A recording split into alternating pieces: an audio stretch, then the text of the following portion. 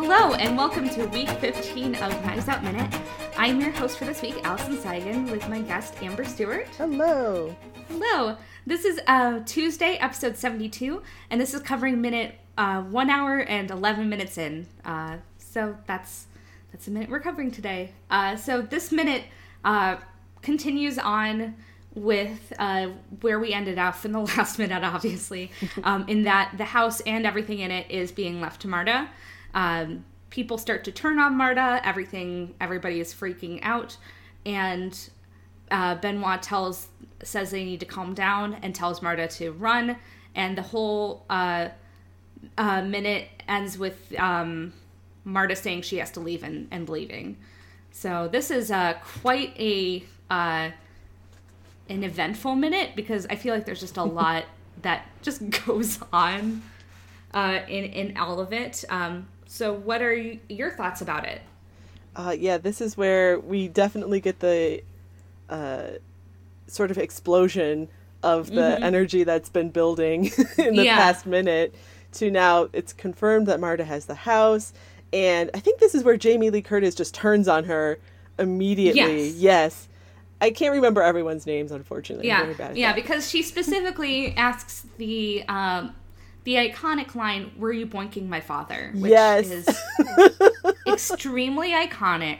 Yes, and then the little Nazi child says some little Nazi things. Yeah, where there's a very specific moment, and I don't know if this is intentional, where the internet Nazi teen is he's obviously racist, calling her an anchor baby, which is horrible. But he's like kind of hesitates about it, and it kind of makes me wonder if he's kind of one of those internet Nazi teens where he feels really comfortable being like completely alt-right and horrible on the internet, but he's not quite there in person yet. Oh yeah, I don't.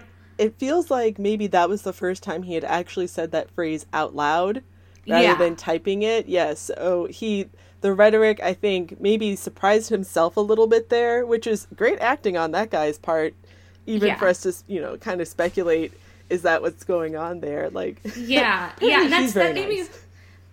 made me just really wonder if that was his specific choice, or if it's like, if that actor involved was like uncomfortable saying it. But I don't know. Because I know that I would be really, really uncomfortable, but also he's an actor, so it's... Yeah, they say weird stuff all the time. That's very true. Yeah. I think also maybe the hesitance could be read a little bit as he even might be repeating something that he had heard, which starts to spin back into this family, has this veneer of politeness, and they had told Marta, oh, we'll take care of you now that Harlan's not here anymore. And the second that things changed, they just turned on her with a viciousness. Yeah, they turned on her in a minute. Like, it's also fascinating, too, because I think, like, the last minute was things starting to kind of go out off of hand, but they were more surprised about it all. But here is specifically where they're, like, angry, not just at Harlan or at the lawyer or at everything, but at Marta. And they're specifically turning on Marta and saying, is this, like, what did you do? Yeah, like, rather immediately than start accusing her. Yeah, which is really interesting and really sad and difficult, and I think it all kind of comes together from all of the creative choices as well, because this is a moment where the just the music and the cinematography and the editing and everything about it is just all starting to completely like ramp up, and everybody starts being muffled by the strings of the soundtrack, and it's just overwhelming. Yes. In our last episode, we mentioned the claustrophobia of the cinematography. Oh, yeah. And in this case, the score now really starts to hammer that home. Yeah, and the mixing where it's just like louder and louder and louder, and you can barely hear everybody. You can hear some of the specific lines from people, but it's kind of more of like a chaotic din of everybody just like turning on Marta and being like, "What did you do? Are you are you having sex with Harlan? Are you what is the reason that you did this?" And it's just like it's very chaotic and very good at conveying that level of chaos. Oh yes. And again, as we talked about in the last episode, it also puts us squarely in Marta's shoes because we're hearing what she's hearing, basically. You know, I'm sure you've also been in a position where you've received news or heard something that just shocked you, and this is how it can feel, where like sounds become muffled. Yeah, you can't process things the way you normally do. And she luckily has now Blanc, who has become like her protector in this scene, where he moves and puts himself between her and the family as they rush at her and like encourages her to leave. Like, yeah, he can only do so much, but he very intentionally blocks them with his body so that she can get some space. And in a way that, you know, knowing what he knows, or he's still working things out in his head, he still recognizes that, hey, this family is being kind of horrible. Oh, yeah. And I need to get her out of here. It's it's very good. But yeah, no, I feel like a lot of people can kind of flash back to moments they've had in their life where things become muffled and chaotic, and the cinematography kind of gets a little shaky there, so in an interesting way. And yeah, no, I think that works really well. Oh yeah, I think this minute ends with her heading out on the steps, correct? Yeah. Okay. So yeah, then there's more we can talk about with that next time. Also, here is where that tribalism that they had displayed previously starts to come apart, because no one is listening to each other anymore. They're all just screaming their individual fears at Marta. Right, and none of this seems like it would be productive, because like if you were say this type of person who's going, I want to get my money back. I don't care about her, but I care about getting my money back, which is kind of what they're doing. Like, everybody surrounding her and yelling doesn't seem like the way to do it in any sort of particular productive way. But it just kind of shows up of how afraid and how kind of like almost, I guess, like instinctual this is, of like, no, we have to protect it, even if they're not doing it productively. Yeah, I definitely agree there. It's a real fear response on their part as well.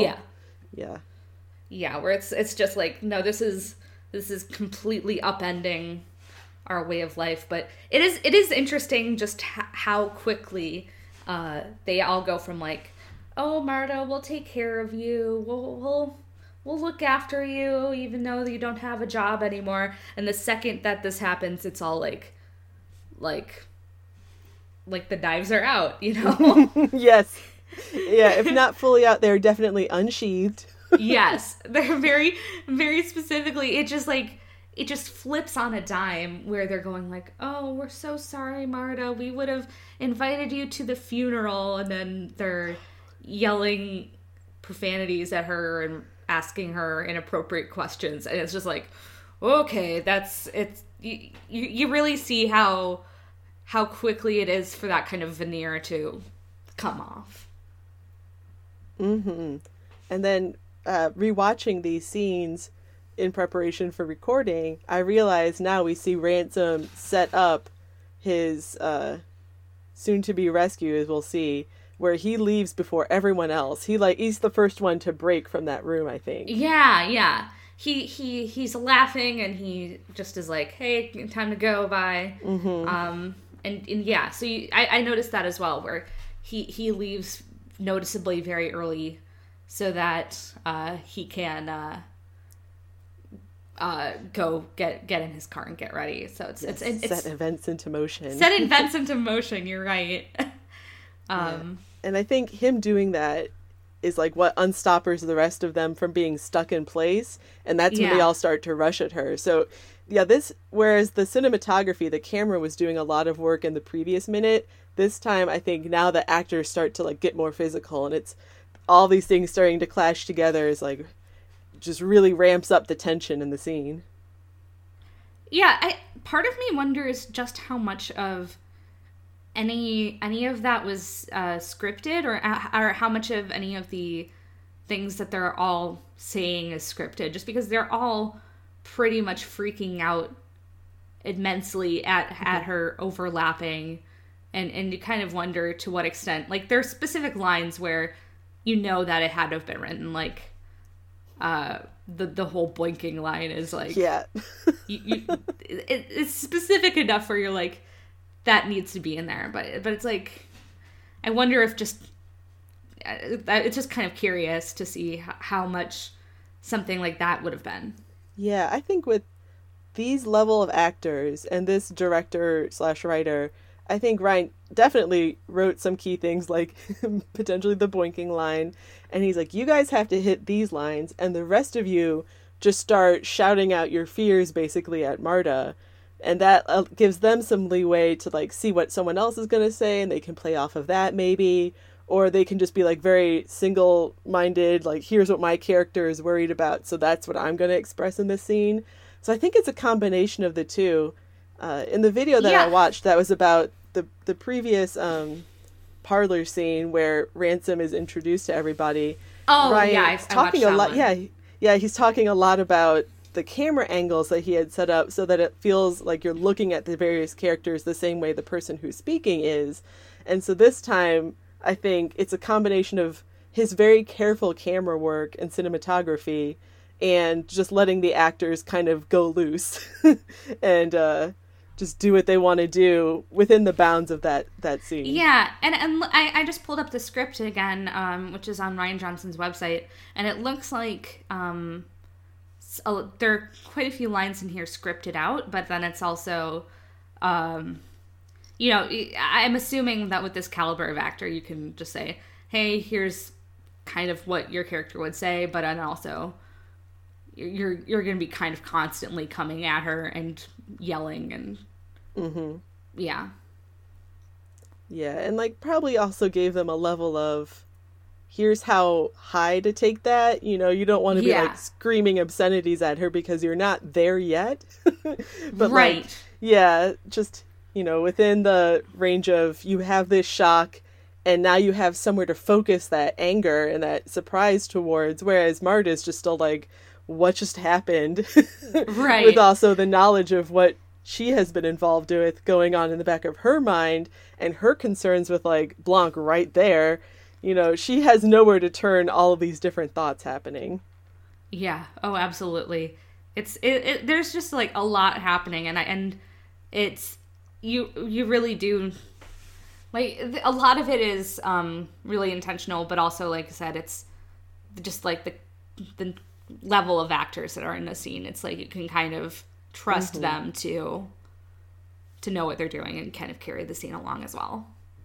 Oh yeah, they make it very natural. It doesn't seem forced or scripted. So even if it was all completely scripted, they carry it off in such a way that I have no idea, Yeah, like there's definitely some lines in here that are scripted, but that I just don't know to what extent all of it was. But it's very but like I feel like it's got to be one of those things that's tricky to really film, is that level of chaos. Like, I feel like it's easy to say, like, oh, you just film a chaotic scene, but you have to get the timing right or the camera angles right and all of that. So yeah, it's kind of like conducting an orchestra where if one instrument is way overpowering the others unintentionally, it throws the whole thing off balance. Oh, absolutely.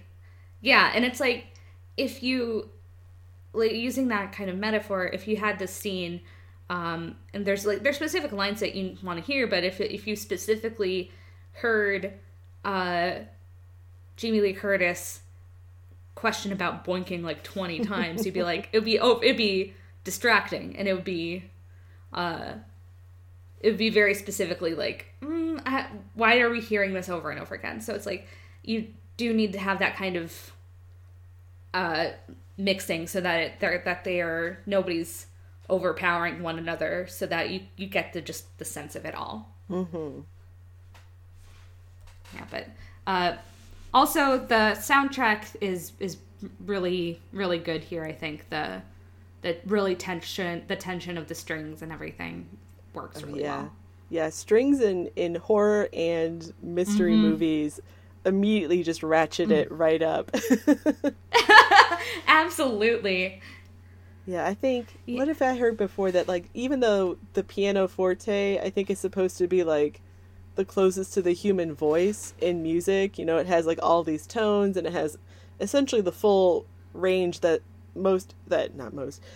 humans can produce vocally. The violin is the one that they kind of use for singing in the orchestra, so for it to just be screaming, it really it's almost nails on a chalkboard. You're just like, oh no. Oh, absolutely. You can do a lot to make it sound beautiful, to make it sound jarring and grating. It's you can do a lot with strings, and it works particularly well here for sure. Mm-hmm. All right. Well, do you have anything else that you'd like to add about this minute? I think I'm good on the minute. Sounds good. So our daily question for today is, what are your general feelings on murder mystery films? Do you like them? Do you watch them otherwise? Or any particular favorites?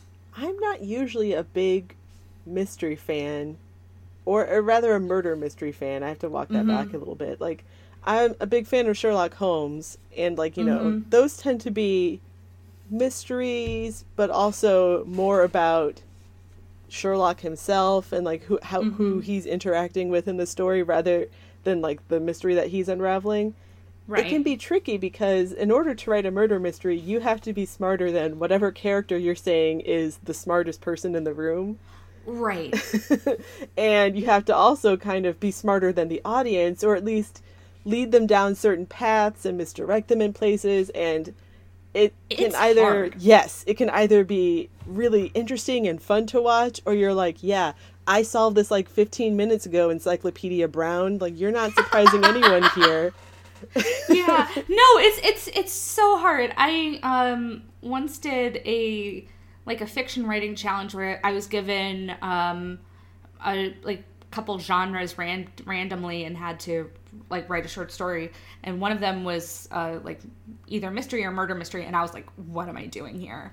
I don't think I am like that capable to come up with this plot that I can unravel, and it's hard, but oh yeah. And I think my brain just doesn't function in that way.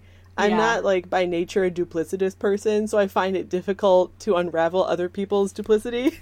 Yeah. And it just leaves me being like, aw, man, I thought they were cool. And you're like, no, they definitely murdered all those people. Like, aw. I have that a lot, where like, I liked that person. Yeah. And especially in a movie or a TV show, if it's, like, an actor or an actress that I like, I'm like, aw, come on, Martin Freeman, why would you do that? Oh, I've had that too, where I'm like, I liked you, and I like your actor, so why is this the mean person? I've had that too, where my favorite character in a recent video game I played ended up being the ultimate villain of the story, and I was just like, man, I thought you were cool. And yeah. You're my favorite. I was rooting for you. Yeah. And you kind of go Tyra on them. Like, we were all rooting for you. Exactly. It feels like a personal betrayal. It does. Yeah. Yeah. I think that I like mysteries, but I don't know if I necessarily seek them out all the time. I'm one of the people who likes, I like some true crime, but I tend to prefer a true crime that's not murder-based. Yeah. Because I'm like, oh, that's kind of boring, to be honest. But just that kind of, I like hearing about weird stuff that happens rather than any sort of, like, somebody died, because that just kind of bums me out. Yeah, I agree with you there. And also a lot of the murder podcasts or true crime podcasts, the motives tend to be pretty similar. You know, it's like money or sex or something like that. And you're like, okay, well, we've seen this before. And then it makes you kind of feel like a jerk. You're like, someone died. Oh, I know. I felt that too, where I was talking about this with somebody else where I was like, oh, it's so boring when it's just murder. And I'm like, oh my God, somebody is dead. For real. And so, you know, so I like, you know, financial true crime or... Yes, that's very interesting to me. Yeah, or true crime about, like, things where people are still alive. They might not necessarily be happy about it all, but it's like... Yeah, so that's where I'm at, absolutely. Do you have anything else that you'd like to add, or...? No, I think that covers my feelings on murder mysteries. Great. Well, thank you for joining me. Do you have anything you'd like to plug today?